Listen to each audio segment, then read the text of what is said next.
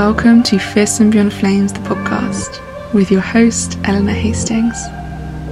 I'm a claircognizant energy healer, empowerment astrologer, and language teacher living and working in London. Fierce and Beyond Flames is a podcast created to both invite and inspire honest conversation and to bring to light topics that I don't believe are being spoken about enough. Topics that will be discussed include an amazing mix of psychology, astrology, sociology, and of course, spirituality. I have so many ideas and so many guests lined up, and for this reason, I cannot thank you enough for being with me here on this journey. I hope you enjoy the podcast.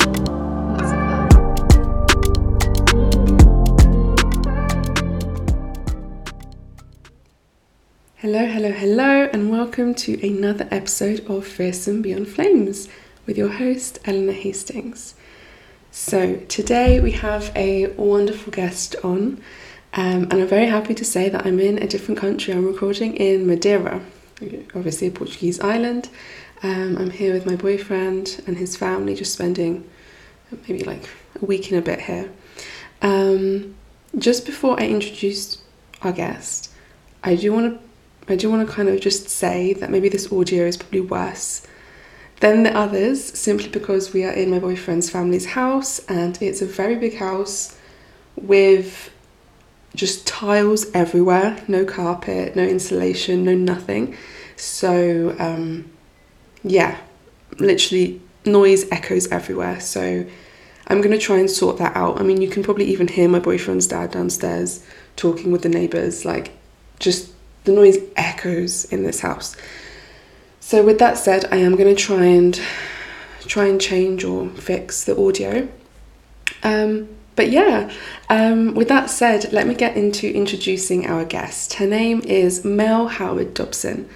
I came across her and her page and her work through a Facebook group regarding Madeira and conscious and spiritual work in Madeira. And I kind of put out a notice saying that, like, I'm here, I want to record with other people and I want to collaborate with other people.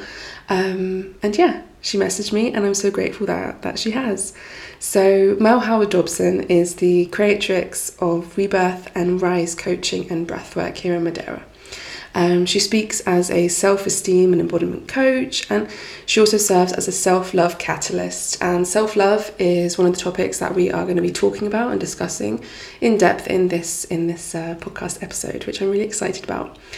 Mel helps many women move through and move beyond the inner tyrant that talks and oppresses themselves from speaking or living their truth. And she guides women to experience deep-hearted based trust that leads to more flow and ease and lightheartedness in their lives, so that they can reclaim their feminine wisdom as their power and not their enemy.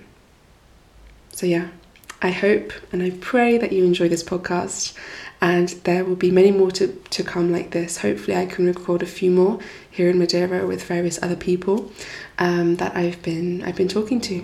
So do enjoy the podcast and let me know what you think.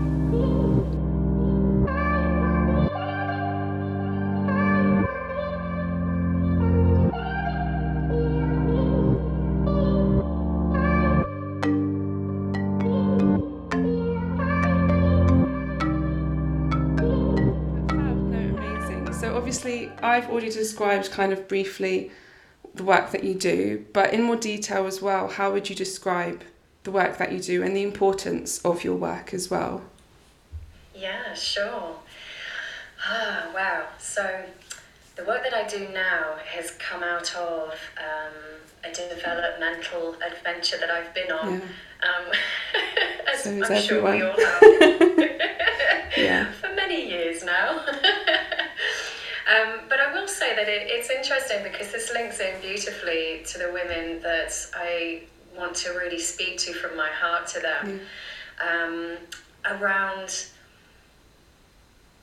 when we as children, as the beautiful little girls that we have still with us so dearly, or maybe they've been forgotten here and there.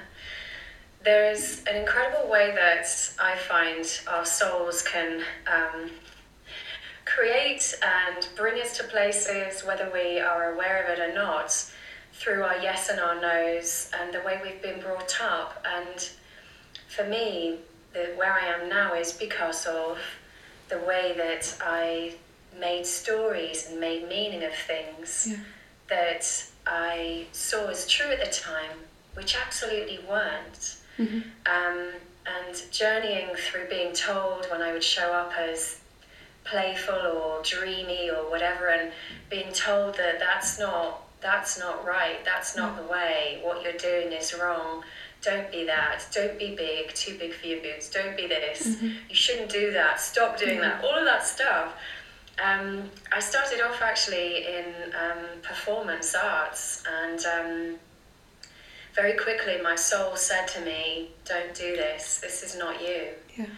And there's been many times throughout my life that I've been absolutely terrified as to why I've listened to it but have done, and then something else has come out of that, and sometimes I've ignored that, and then I've been on another path.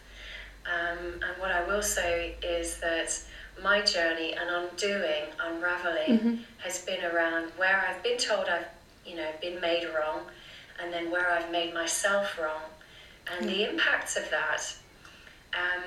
And it's brought me to a place of going from performing arts to getting into the body, using my voice and my body in a way that resonated and felt true to me, which ended up becoming a lot of work with meditation, movement in the body, using self-hypnosis and guidance in meditation, and bringing people back home to themselves. I used to work in mental health for over a decade, and in the community. So I worked on acute wards as well as rehabilitative wards, and I would always come into connecting with people to bring them back into their hearts when they were in the absolute deepest of struggles.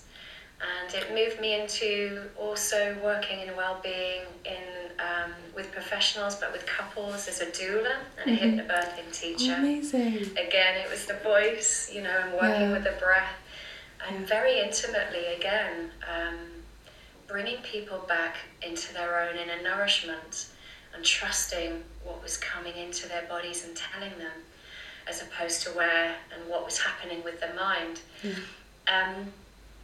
And that eventually brought me to coaching. And so from the guidance and coaching women and their partners, whether male or female, I then became more into the coaching realms of really working with ways to stay in the body and feel safe in the body. I seem to attract women in particular that have not felt safe, and no wonder that from how I experienced life as a little one, I definitely didn't feel safe. And so that journey is mine in my experience in this life, and now I'm sharing what I've discovered and learned that's really helped me to find ways to feel safe in what I'm saying, how I move through the world, and being really comfortable in my own skin, and dropping all of the stuff that's really hurt me and that I've allowed to hurt me at times, and coming to peace with that actually, as opposed to trying to live up to this perfect being that should be doing this and should be doing that, and it should look a particular way, and I ought to have done all of these things by now. All that BS that absolutely destroys that beautiful essence, our soul's true knowing, and can take us away from that. And so I coach around connecting with women to get into their bodies, their heart, and find new ways to shift and move away from what the mind's been saying, and bring them back into their authority and lead themselves from that juicy, beautiful feminine and masculine that's inside, that is theirs, that they know is really true. Amazing. That sounds like almost like a transmission. The way you speak is so beautiful, so beautiful. And it's interesting that you talk about as younger children, as young girls, we're told what to do, what to say, how to dress, do this, everything. And for a long time, it's always, not so much for me people pleasing, but it's always been like trying to like just don't know, I suppose it is a form of people pleasing, just trying to just keep my parents happy, keep this happy, keep that, do this, do that, do that. And then now slowly I'm kind of moving out away from that.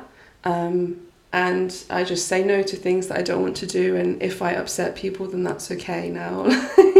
Because I can't keep everyone happy, no? And absolutely. It's exhausting, isn't it, to even try and do that every day. Exactly, no, exactly. Yeah. Oh, fantastic. And so it's amazing. But it can feel very scary. Just want to bring that in. Yes. Yeah, and this is what I'm moving through now, actually, like kind of upsetting people, upsetting my parents, upsetting my family. And I'm like, it's a phase. It will be done in 6 months. Everyone will have forgotten about it and it'll be fine. It's just, especially for me as an older daughter, I'm the eldest. So everything is new, not just for me, but for my parents. No. So when I say I don't want to do something, or if I do want to do something, it's like the end of the world almost for them. No. Absolutely. Oh, but I love that you touched on that. Yeah, sure. And just adding to that, can feel, that it brings in that premise and reminds me of community and lineage in terms of, gosh, if I say this or if I do this and go against wishes, am I going to be left behind? Are they going to oust me? Am I going to be surviving in that mode of surviving on my own without any connection to them anymore? Yeah. I mean, it's so like in our bodies, isn't it? In our bones of that old way, that if that was to happen, that could be the end of life in a sense. That's so strongly I feel in my own body.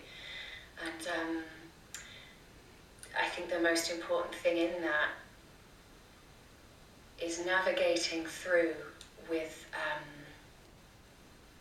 wanting to stay connected, not only to ourselves, but to the bigger picture that is built foundationally in our own trust and love, and learning to stay in that loving place and speak from it. Yeah.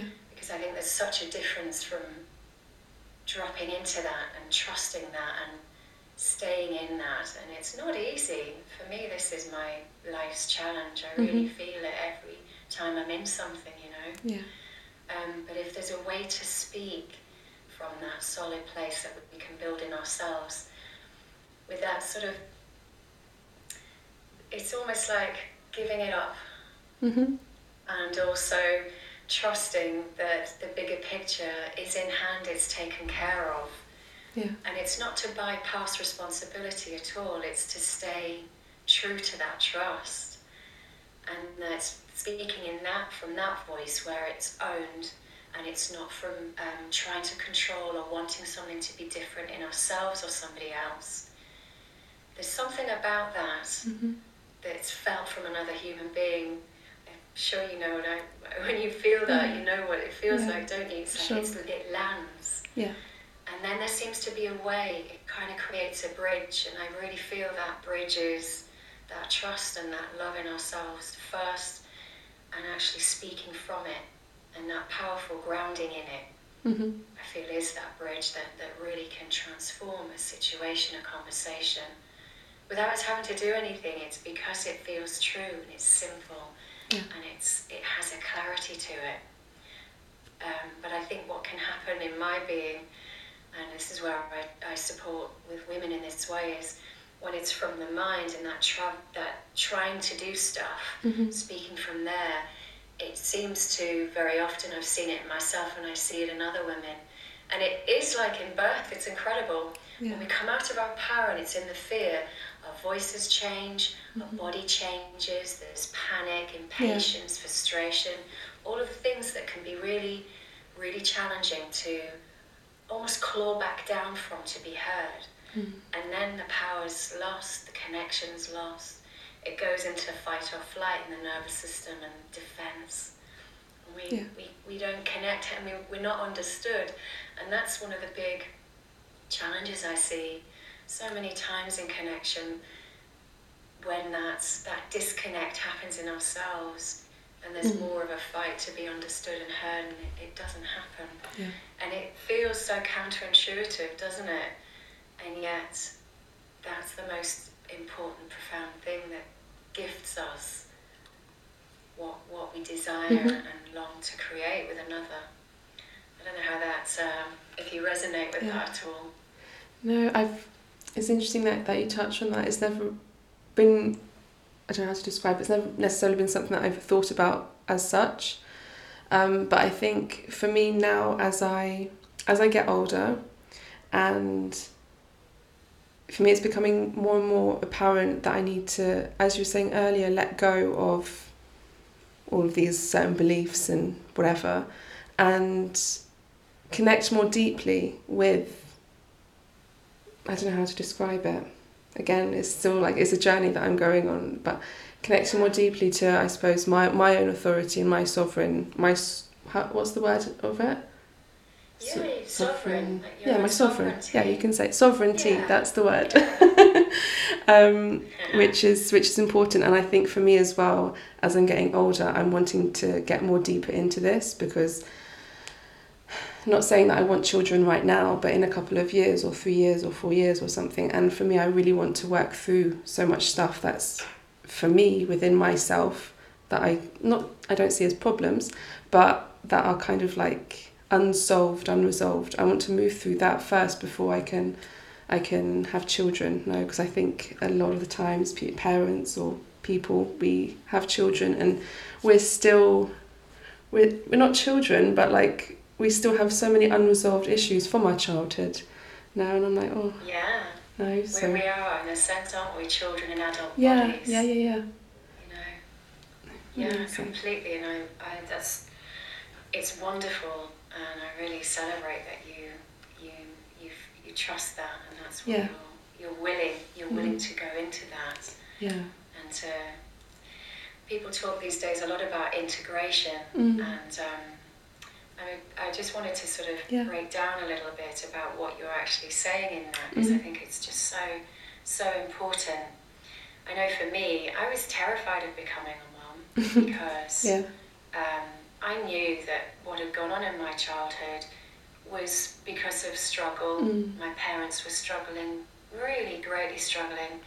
My mum had postnatal depression. And so as a little child, watching my mum in psychotic episodes, alcoholism, violence, verbal abuse towards me, I mean, I really would feel myself almost come out of my body. And so I was told, as years went by, before going to drama college, you know, have lots of men friends, don't settle down, don't have children, there's more to life than that. And so my natural yearnings were to do that, and yet I fought it the whole time. But it wasn't until later in my life where I miscarried and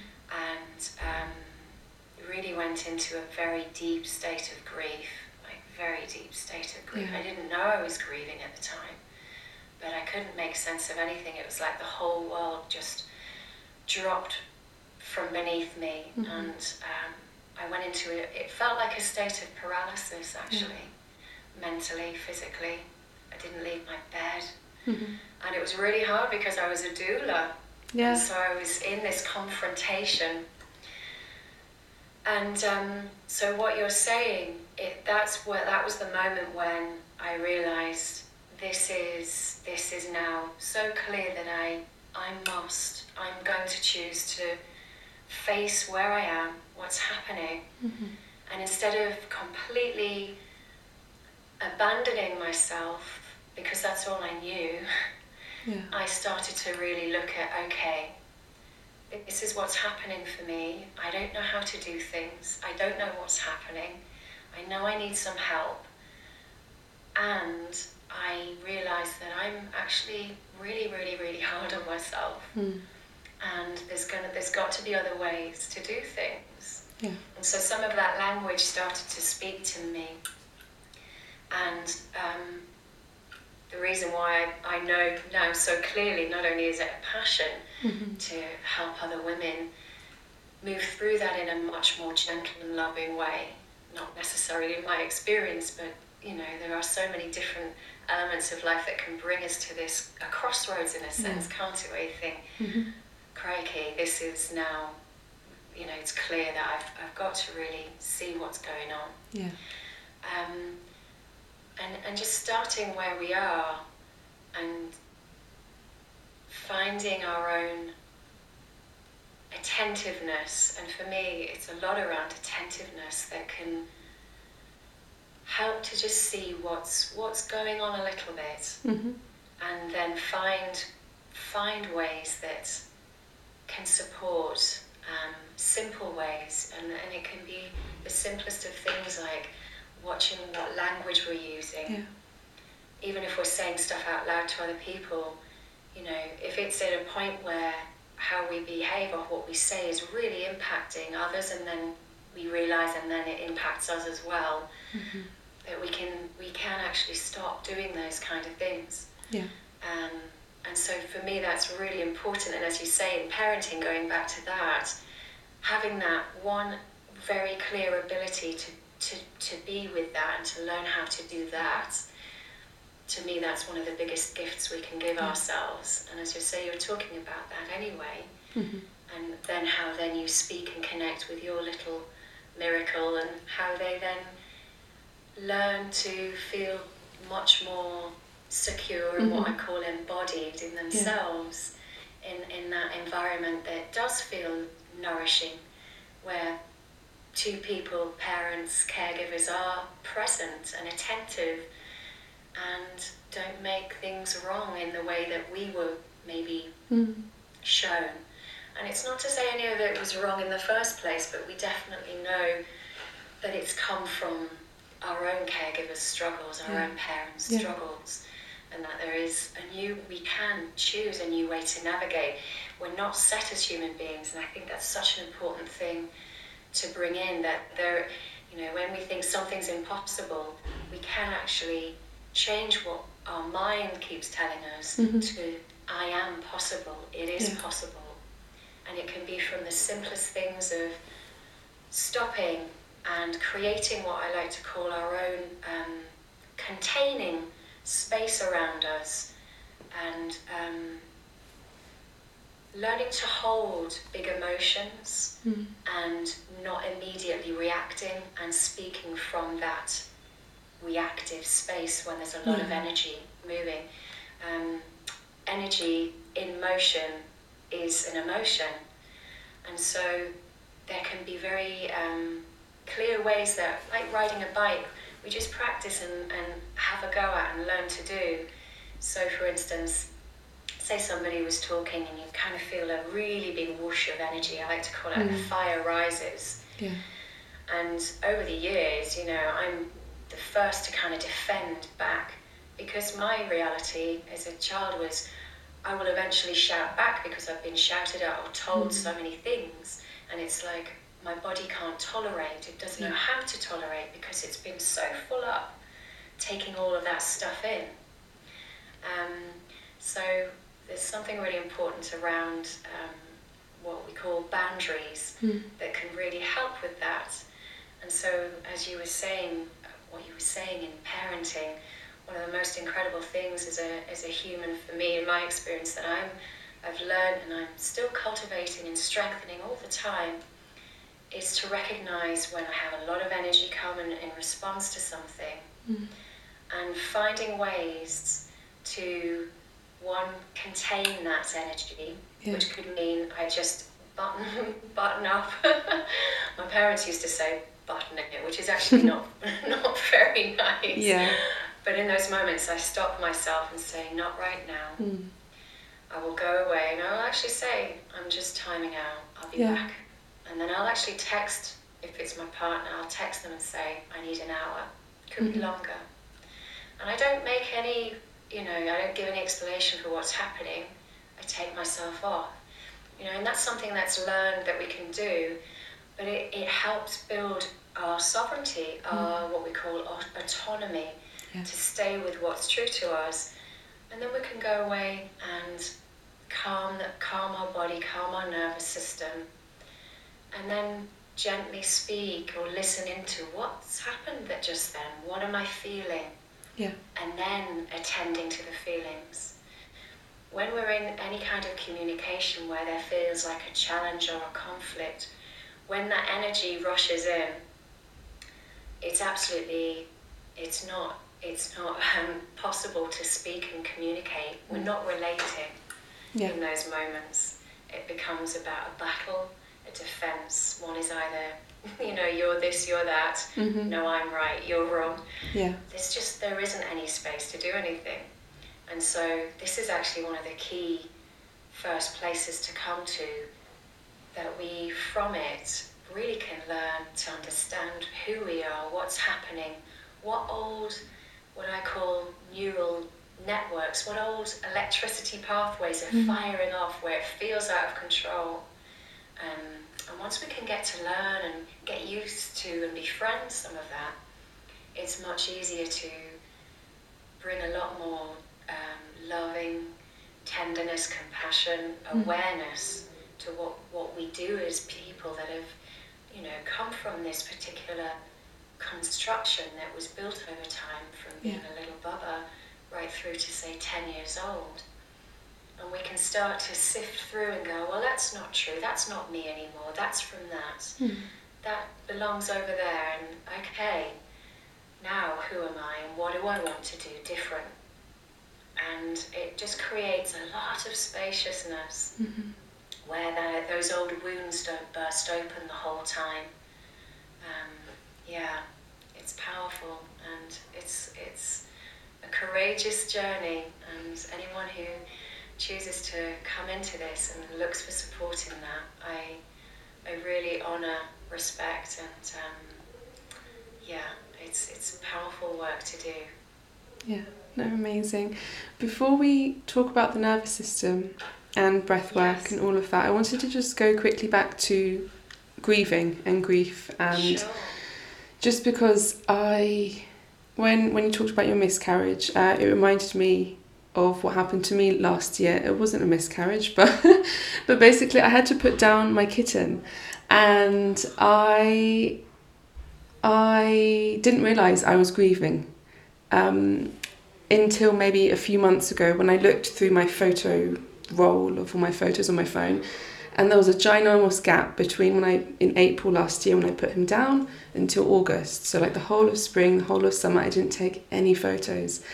And for me, I take photos of everything I see every single day. I take photos. And a few months ago, I looked at my photo roll. I was doing something for Instagram. I was making a reel or something. I can't remember now. But then I was like, oh my God, like I was in that grieving stage for all that whole time, and I didn't even realise. And now I'm still like, am I still grieving? It's a weird topic. We don't talk about it. Everyone is scared of grieving and death and things like this. No, so that's normal for me not to really know how to react to it. But what some advice do you think, or some guidance or something for people that are grieving or in this kind of tricky situation, that are kind of at a loss of what to do? Yeah, absolutely. The first thing that comes into my mind is around knowing that grief is absolutely different for everyone, and that's actually normal. I think I love the word normalising things, and I think it's becoming much more part of communication.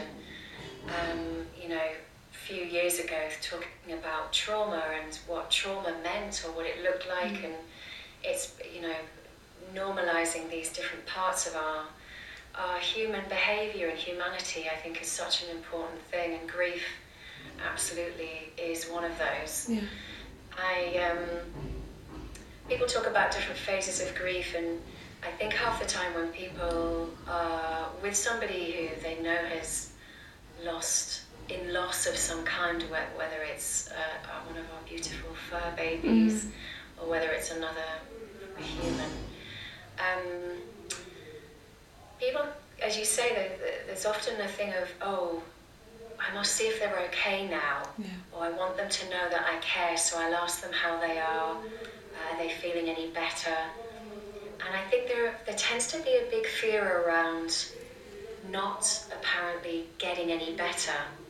And it can happen in any actually so many aspects of our life. Oh, have you improved on that yet? And actually I get it's interesting, and it interlinks for me, this idea of there's somewhere to get to all the time. You can feel like that through Yes. how we move through school, how we're apparently meant to progress all the time. So true. And I so wonder, where's the space as a human being to just be and to just be here exactly as I am, and not feel I have to be going somewhere or doing something, and on it goes, you know. And I think it's so important that permission is spoke about much more generally and readily, regularly, that we need to give ourselves permission to be absolutely where we are and be okay with that, to actually love it. And if we're struggling loving that, see if we can actually love ourselves struggling, not being able to, which is actually a really good practice. Yeah. And so if somebody is in a form of struggle, there are phases apparently that was notated by Elizabeth Noble, I think her name is. I may have that wrong, I might be mixing it up with a doula heroine. But there is phases. There can be up to 5 to 8 phases actually in grief and what happens.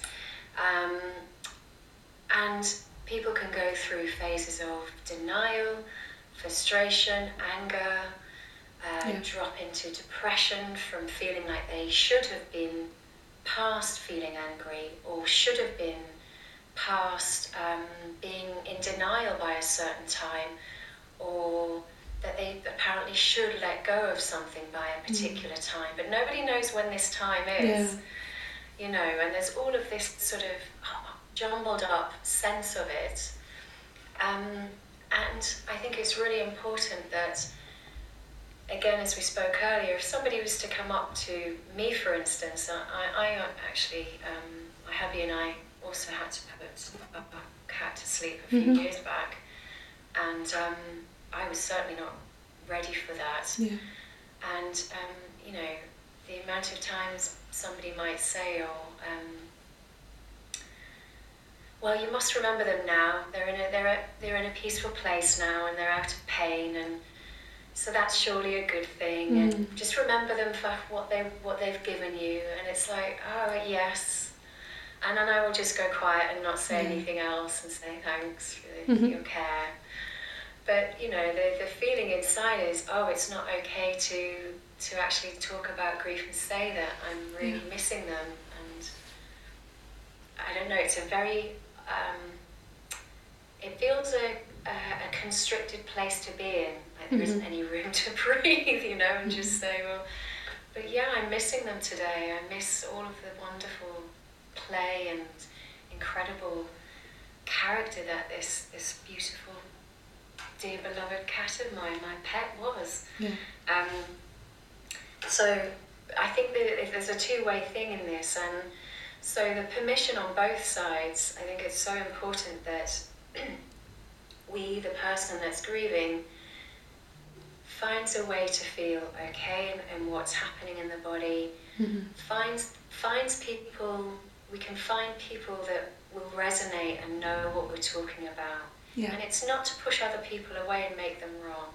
It's to simply choose and to go to a tribe, if you like, a group that actually really resonates because they have experienced it and are able to listen from that perspective of where we might be at. And it may well be that we're absolutely freaking raging, that it feels unfair, that it's not just. And we can rightly so express, I'm so angry at what's happened, and that be okay. And I think when there's that acceptance and the right environment to speak about that, it can become easier on ourselves to then choose, because I think choice is at the absolute heart of everything. We always get to choose what's right for us, what feels true, what we desire, what we want to move towards, and what we decide to not spend time around, or not spend as much time with a particular person for a particular you know, experience together. And so then I feel that then things don't come out through that that what feels like, oh, I shouldn't have said that place. Oh, I wish I hadn't have, you know, done this or that, where we can then feel guilty or ashamed. And let's face it, you know, I think as humans, the more we can create experiences, environments that support and nurture, where we're not feeling shame and not feeling guilty, the better. And I think that's where we can then create, as Brene Brown talks about so beautifully, vulnerability can actually be, we can express vulnerably from a vulnerable place when we are much more aligned, where we feel we're much more in our bodies, that's more of ease and of this, you know, this awareness and looking after ourselves in a loving way. And so when somebody does say something like, oh, how are you doing today? Sometimes it can be really good for people to, you know, just really state very directly with that bigger picture in mind, you know, what the loving outcome it might look like for them, what they would love.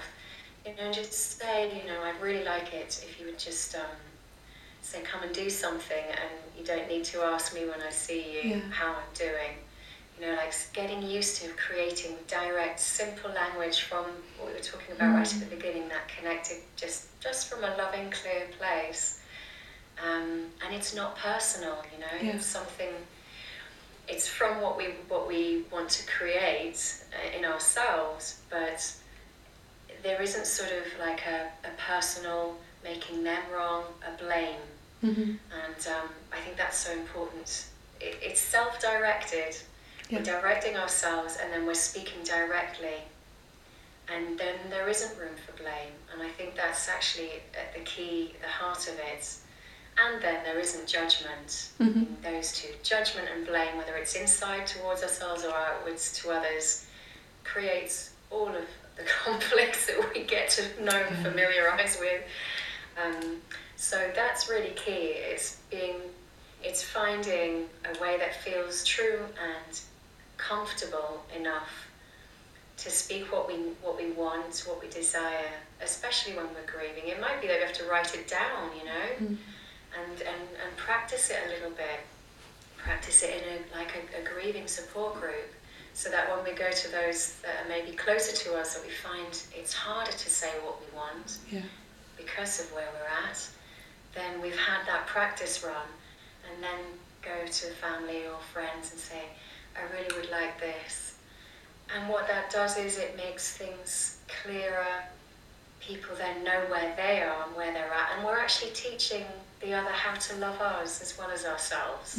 So it's an incredible ripple effect out. And so, it boils down, we're going back to, again, that acceptance, just finding a way to accept where we're at, and then see what we want to create, or what's important that we ask for that to happen.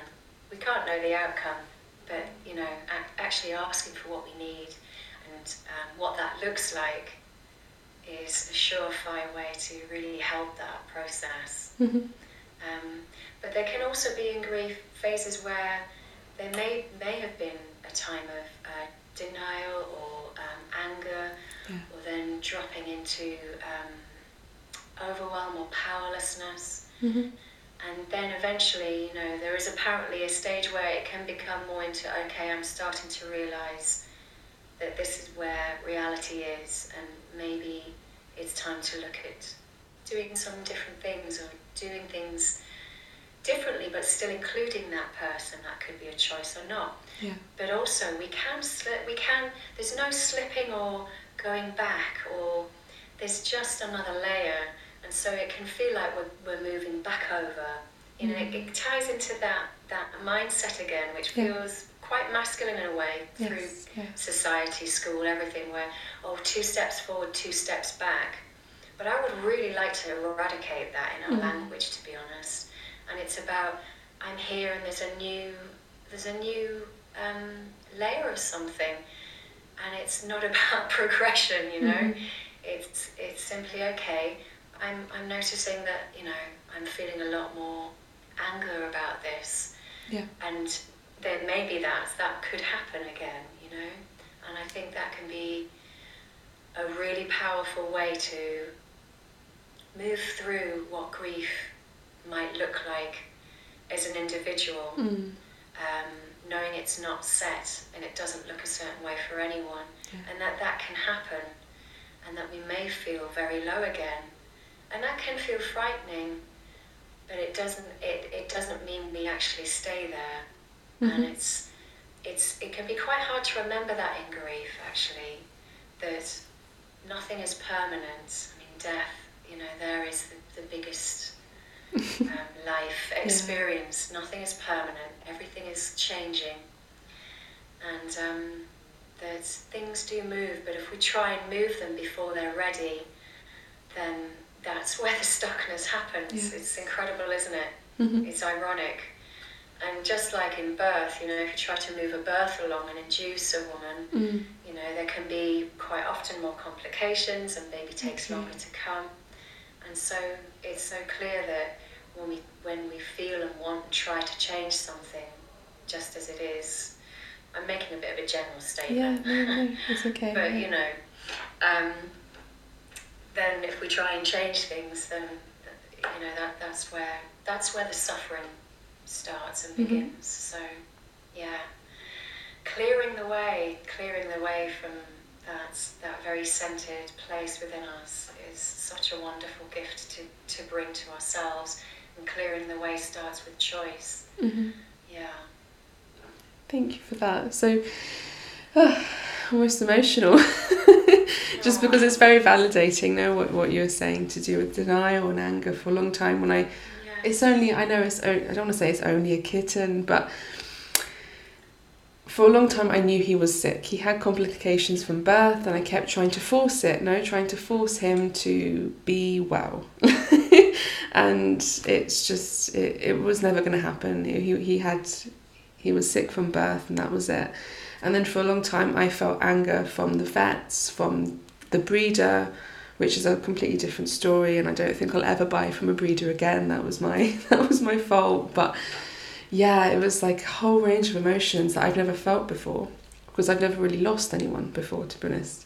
And yeah, so now that I have a new kitten and he's my absolute life, because of everything that happened with the first one, I'm very controlling over the second one. To do with what he eats, what he does, it's very intense. And so now me being here in Madeira actually has forced me to let go of my cat and let my sister and my mum and my dad look after him now. And that's been, I've realised I don't have to be there. He'll survive. I talk about him like a child, but yeah, it's, for right now he is, basically. but yeah, it's very validating what you were saying now. I've gone through all of that. But yeah, come out the other side. Yeah, and that's incredible, isn't it? Yeah. What you've seen and what that's gifted you, and how you're choosing to be with this new little one. Yes. Yeah. No, exactly. So yes. How are you for time? Are you able to go over the hour, or? I'm absolutely fine. Fab, perfect, yeah, good, not a problem. Amazing. So so let's talk about the nervous system and breath work. You mentioned in our previous messages that you are doing your certification in Soma breath work. Yes. No? Yeah, tell me about that. I am. So with everything that we've spoke about, for me the nervous system is absolute jewel of the body. Actually, I really feel that more and more. Along with the heart, and breath work to me, because of what I've been doing over the years, just felt the right time to really dive into that. So it's a master certification. I'm sort of going through different levels so that I'm already teaching classes here in Madeira, which I'm building community for that. Which is really exciting, and it's a whole new venture for me to really actually stand and express and go full in, like really full in, immersing myself in learning lots of new ways to use breath work with incorporating music, which I find is very emotive. You know, it really brings the body alive, as well as creates what we call heart coherence, so that we have rhythmic music which helps the heart and create harmony and brings our nervous system into different states that are supporting us and nourishes our body and our mind, our psyche, in a really powerful way, actually. So yeah, this has all been happening the last 6 months, and I'm looking forward to completing that and bringing in more breath therapy as I work with clients. I mean, as I said, who I work with women, you know, I can't not work with the body and the breath alongside what's happening in their life experiences. For me, they're so interwoven, so beautifully. And I've always felt that since I was little, actually. It's really intriguing. So kind of just had that inner intuitive knowing that none of these parts of our bodies are separate. Everything is like almost like a symphony playing, you know, and all of the different parts play and create a symphony of who we are. And they all have a part to play and talk to each other in that rhythm, the rhythm in ourselves and the rhythm of life in and around us. So yeah, the breath work is happening regularly here in the island, and my husband and I and quite a few other people who are living here long term now in Madeira are creating community to flourish, to you know, really bring nomadic spaces together, so that people know when they come to the island that they don't need to feel alone. That even if they travel to other countries, they have this wonderful community hub where they can belong and connect. And then if they're coming back a few months later, they've kept that connection going. And I felt that's a really important part of nomadic working. But sometimes it can feel really isolative. So, you know, creating that connection, for me, it's through breath that can, when people breathe together, there's something really powerful and primal that I really feel in my soul that just says, oh yes, this is what I need, this is what I'm alive for. It's really potent stuff. And it's all about the nervous system. When we think about just our daily life, moving around, you know, quite a lot of the time we're not even aware of how we're breathing at all, whether, you know, and sometimes it can feel like we've had a busy day, our shoulders are tight and we're just like running around. Of course the breath's going to be up high in the chest. It's often very shallow and it's quite fast. And so that actually keeps our nervous system in what we call fight or flight, which people seem to be hearing more and more as buzzwords, which is great. So when we know that's happening and we're breathing very fast and shallow, we can choose to take some moments and change it, which is great because then that impacts how we look at life, how we relate to people. And when we can come down more into much more rhythmic, slower breathing for a little while, we reset our system. And there is certain ways that we can use our breath and hold our breath, which we call hypoxia, which helps us to create resilience in our mind, in our body together. It actually ripples right down into our cells, our very cells, and creates resilience, regeneration there as well. So we then move away from our adrenaline-based living and become much more in our state of nourishment and what we call, there's the sympathetic nervous system and the parasympathetic nervous system. So with adrenaline, you know, all of that fight or flight happening, that is our sympathetic nervous system, you know, wanting to either move away from something that's stressful or confront it, all of that. But we want to be in that wonderful parasympathetic nervous system where we're soothing. And again, it goes back to that element, that attentiveness, being with ourselves to soothe and to bring ourselves back inwards. It's just another aspect of it, which is very electrical. You know, we have our own electrical circuits in our body. But that impacts our hormones, which relates to our sleep, our digestion, and obviously those things, when they're not in flow and not optimally working, when we don't get enough sleep or we're not eating, getting the best absorption from our food, then other aspects of our body, our organs, aren't working as efficiently either or optimally. And over a long period of time, that's when we start to get into the realms of imbalance, the realms of long-term chronic illnesses.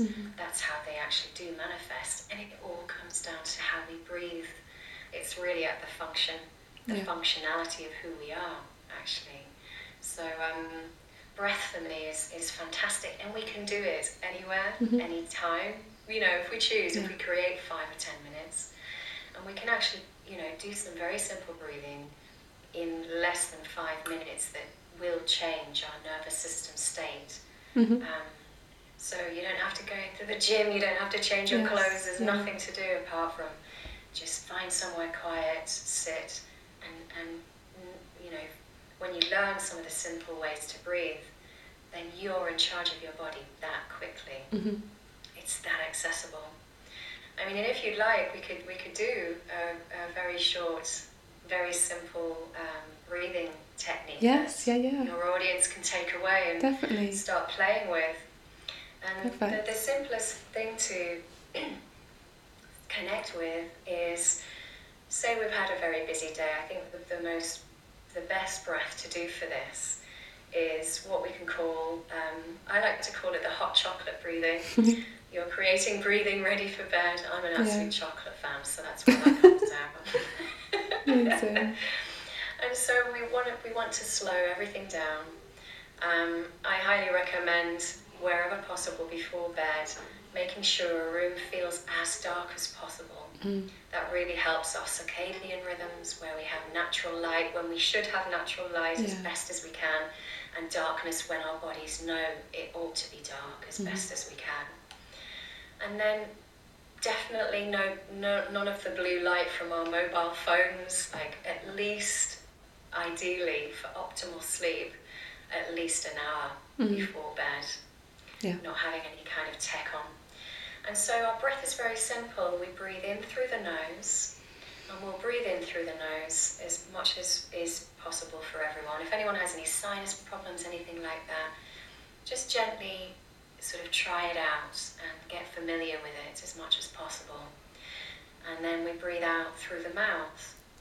And the reason why we use nasal breathing in very regularly is because it helps our sinuses long term. And we also have a wonderful product through nasal breathing called nitric oxide, which supports our immune system. So keeping that short and sweet, we breathe in for 4, and then breathing out for around 6 to 8. So we're aiming to travel it to double the number of the inhale. And it might feel at first a little bit, unfamiliar or a little bit challenging, and that is absolutely normal. And so we could do it now. So let's breathe in for 4. So just letting the jaw relax. I like to always bring a little bit of a smile to my heart that I'm taking this time for myself. Just breathing in, 2, 3, 4. Out, 2, 3, 4, 5, 6, 7, 8. If you can. Breathing in, 2, 3, 4. Out, 2, 3, 4, 5, 6, 7, 8. Breathing in, 2, 3, 4. Out, 2, 3, 4, 5, 6, 7, 8. Just breathing in, 2, 3, 4. Out, 2, 3, 4, 5, 6, 7, 8. One more. Breathing in, 2, 3, 4. Out, 2, 3, 4, 5, 6, 7, 8. It's really as simple as that. It just calms the body down. And when we get used to doing that, when we're actually doing that, I often bring in very simple mantras I think it's so important, you know. And if I'm having a tough day, and I may have, you know, not remembered certain things that help me, support me in whatever way, I will remind myself, because I think some of the most important things that link into our inner language, where, you know, we can say, oh, I haven't done this right, I'm useless at that, you know, there's no point in doing that, and all of that stuff. It's so important to bring in our own medicine to counteract that. And again, it's all about not making any of that wrong, just noticing it and going, okay, what do I want to do then? How can I fill up my cup, my heart cup, with some goodness? And so I'll do that breathing in for 4 and the out breath. So I'll breathe in and say, I am loved. You know, feed my own worthiness, feed my own deservedness, that I do deserve love. And on the out breath, I am lovable. You know, just something really simple like that. And it sounds like, oh, it's a bit whatever, you know, but actually it's potent. It's super potent. I won't use any swear words. No, you can. It's fine if you want to. I don't care. Oh no, amazing. But it really is. Yeah. So yeah, something to just go away with and to remember. And I think for any woman that may be struggling, man or woman struggling with their own level of worthiness or deserving, then just remembering to do something as simple as that, like that. And when somebody around them speaks and they know it's not true about them, whatever is being said, is to choose and to remember that we can filter that, and we can not take it into our hearts, not take it personally. If it's not true, it's not you. And be okay with that. Yeah, beautiful. We've got the church in the background. Oh, can you hear it? We live just so right by it. Deer and bells. Yes, amazing. Oh, lovely. To be honest, breathwork is not something I do enough of. It's so stupid. I need to do more of it. And oftentimes, I think I messaged you about it when you said you wanted to talk about breathwork and and stuff like this in the nervous system. I was like, amazing. Like, because for the first time ever, actually, I've been moving through a lot of anxiety, like debilitating anxiety, where I'm on the verge of having a panic attack and I don't know what the hell my body's doing and my heart's like out of rhythm and everything. And it's talking about self-love.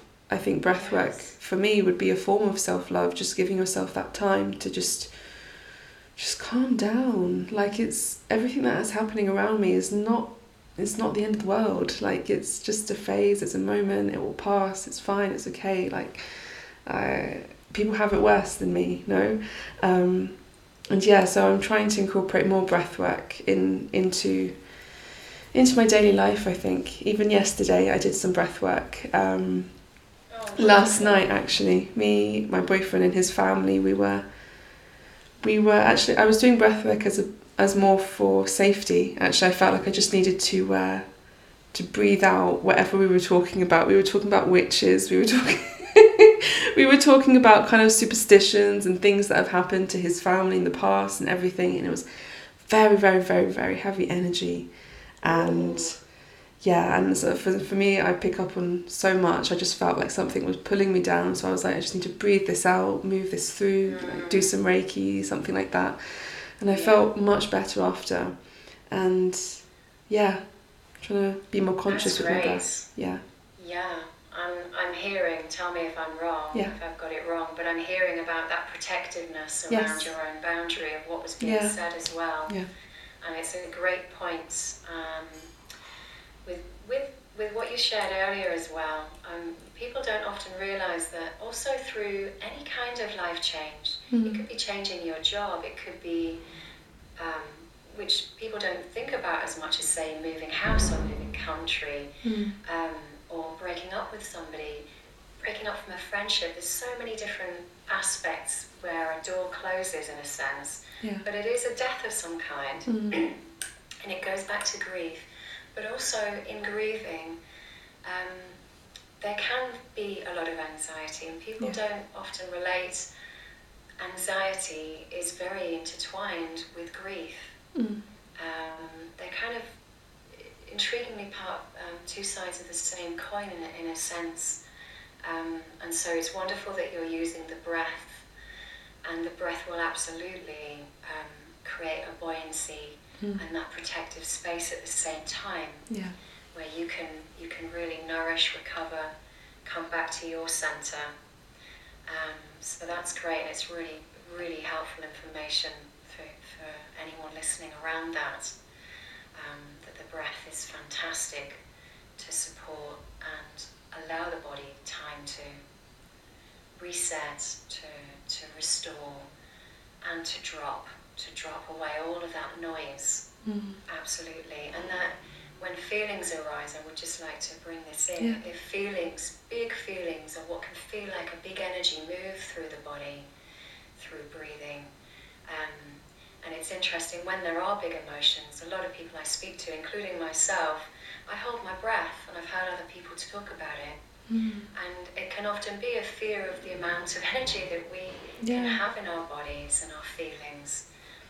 And through doing breath work, it trains us to realize and to allow feelings to come through and know that they move. But actually we have the capacity to breathe and hold them, and actually the breath is the vehicle for them to move through in their own time. But that essentially we have the ability to be with them, and breathing helps us be with them. And that's the beauty, and it is a powerful gift as a human to trust that we can be with anything. And I just wanted to bring that because it's such a great segue into that. Amazing. Ooh, it's a lot of... Let's all take a deep breath. If anyone's listening and it's a lot stirring, let's just bring a breath in. And let's breathe it out. Sounding the breath. So amazing. Brings in such a lot of lovely oxytocin. And just letting ourselves sound out. Amazing. So one of the questions that I didn't get to ask you earlier, because we went super deep really quickly, was to do with Madeira. Why did you choose, or how did you end up in Madeira? It's an amazing place. I love it so much, but why did you choose it? The main things were wanted to be somewhere where there was a lot of light, a lot of nourishment from the land itself. It's such a beautiful place, isn't it? And all the elements, the mountains, the ocean, the green of the trees, eucalyptus, oh my gosh, and the flowers, the eternal spring that it offers, gifts. But also hold on. that... hello, hold on. Hello. Papa. Hi. You don't want to go, okay? Later, I'll eat later. Dear. Yeah, okay. Sorry, you need to shut doing, yeah? Okay, I'll shut. Cold, yeah? Yeah, it's fine. I told you he'd come in. See, he asked me if I was hungry. Oh, that's funny. I told you he'd come in, didn't I? You did indeed. Oh no, so what were you saying to do with Madeira? It's that lovely Madeiran hospitality. Yeah, exactly. Earlier he was screaming for me to come down and eat empanadas. Now he wants me to eat chicken. Yeah. So much about love. the delicious food, isn't it, and connection. Yeah. I love that about Madeirans. Yeah. It's so clear. Yes. No, It's exactly. lovely. And how long have you been in Madeira? It's coming up nearly 5 months. Yeah. Oh, okay. So before all of the incredible COVIDian era, we were in Bali and exploring nomadic life in Bali, and the intention was we would hopefully get back there, but obviously things didn't quite go that way. So we had a little bit of time back in the UK and realised how important building community, but feeling warmth and light was a very high value for us. Lots of light, sunlight, and so Lisbon called us, and we wanted to make sure we could create our residency before things happened with the UK and all of the Brexit story. Yeah. And then we realised when we were in Lisbon, actually, we'd like more nature. So Madeira, it was. Yes. Yeah. Building community here now feels like it feels the right place to do that. And it feels like it's newly emerging, actually. Yeah.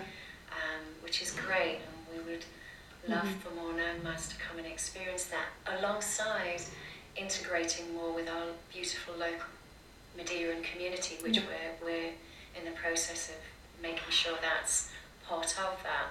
So we're getting more local Madeirans coming to the workspaces in Madeira.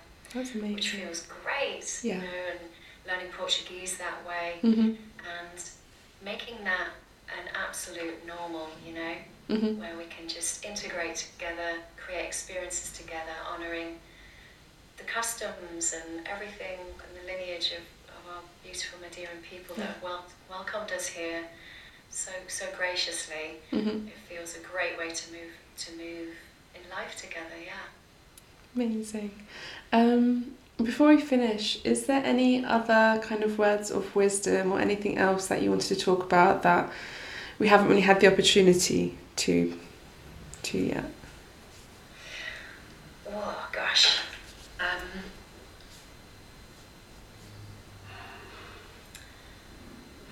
just tuning into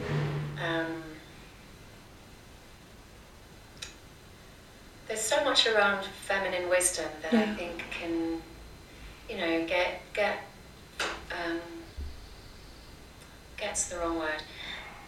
There's a lot around feminine wisdom that can be forgotten in daily life, and I think some of the most beautiful gifts we can give ourselves in just moving around modern lifetime is giving ourselves permission to drop. And it does link into the nervous system. And giving ourselves to drop, which I hear all the time, I don't have time for that. I'd love to come and do that. I'd love to come and join your women's circle. I'd love to come, but I can't make the time because I've got so much in my mind I need to do and sort out. And yes, there is always lots to do. And if there is a way that we can just bring ourselves to permission and to allowing and to drop, and just be with ourselves as women, our intuition and that trust builds within us that actually gifts us just different ways, new ways can come in and flow in through our intuition that are actually magically creating then more opportunities. We see more opportunities to enjoy things because there's an aliveness that can happen through that time to drop. And so, I mean, I love to remind myself daily, time and time again, move towards the things that enliven me, where I feel alive. And sometimes that means taking some time out and actually being really still, or going out for a walk and reconnecting through nature. For me, it connects me back to my creativity and my play. And when I'm in creativity and play, I am a whole different kettle of beautiful fish. You know, I laugh more, I have more freeness, and so it's such an important part, and we have so much wisdom in that. And to trust it and to just go against the grain of our minds, and choosing that courageously, to go against the grain of our minds, drop into the body, enjoy that stillness, and come out to play, to choose that, give permission to that, and to enjoy our sensuality. Because the more pleasure we create in our body and through our senses, our body, and allowing, then we're so much more in our joy. Our power comes through, because there's less of what we know as places of frustration, what we call the shadowy side. You know, we are less resentful. And so, being in our goddess energy, even in short moments, creating that, choosing that for ourselves. That's our power, and let's celebrate that when we do it, even if it's a small thing, playing some music for a few minutes, letting our hips move and having a giggle about something, whatever it is, or having a wild tantrum, just actually giving permission to let that fierce, beautiful warrior come to the forefront, let her soothe us, let her wild us, let her love on us, because she's in all of us. And she is an incredible, magnificent being. Amazing. Set her free. Beautiful. So, for everyone listening, how can we find you? I think I followed you on Instagram. Do you have any other accounts for your work or on Facebook? Yeah, it's also Mel Howard Dobson on Facebook as well as IG, Mel Howard Dobson. And I have a new Facebook group, which I've only just set up, which is linking now into my breath work, which I would love women to come into. I'm just remembering the name because it's brand new last night. Oh, amazing. I'm doing a talk on intonations on Saturday, all about breath work, and so it's ready for that. It's called How to Build a Resilient Nervous System, which sounds very scientific, but actually, it's going to get juicy. Yeah. It's going to get juicy with all of the different challenges that come up for us. So I can always put a link to you. Yes, send it through. And I'll put it all below. Sure thing. Amazing. Thank you. So thank you so much. It was amazing sharing space with you. I love listening, especially to women who are older than me. So much wisdom, so many, just, I don't know. It's just so nice to have that space with you and listen to you and all of your experience and knowledge. No, it's very, very grateful. Very grateful. Thank you. I'm really grateful to be here, and thank you for sharing so vulnerably about what you've been struggling with and what's coming up for you. I really, I appreciate and I'm very grateful to be with you to hear about that, because you're helping so many by sharing your honesty, what's true, what's happening. Yeah, I know that's the way to be. I think I've realised that when I'm much more open, more vulnerable, it comes back tenfold. Everything just kind of unfolds. Everything becomes much more easier, even though in that moment it's very hard to say this happened, no? But yeah, amazing. All right then, let's finish there. Thank you, Anna. Thank you so much. My absolute pleasure. Lots of love. Wishing you a beautiful day in Madeira and enjoy your lunch.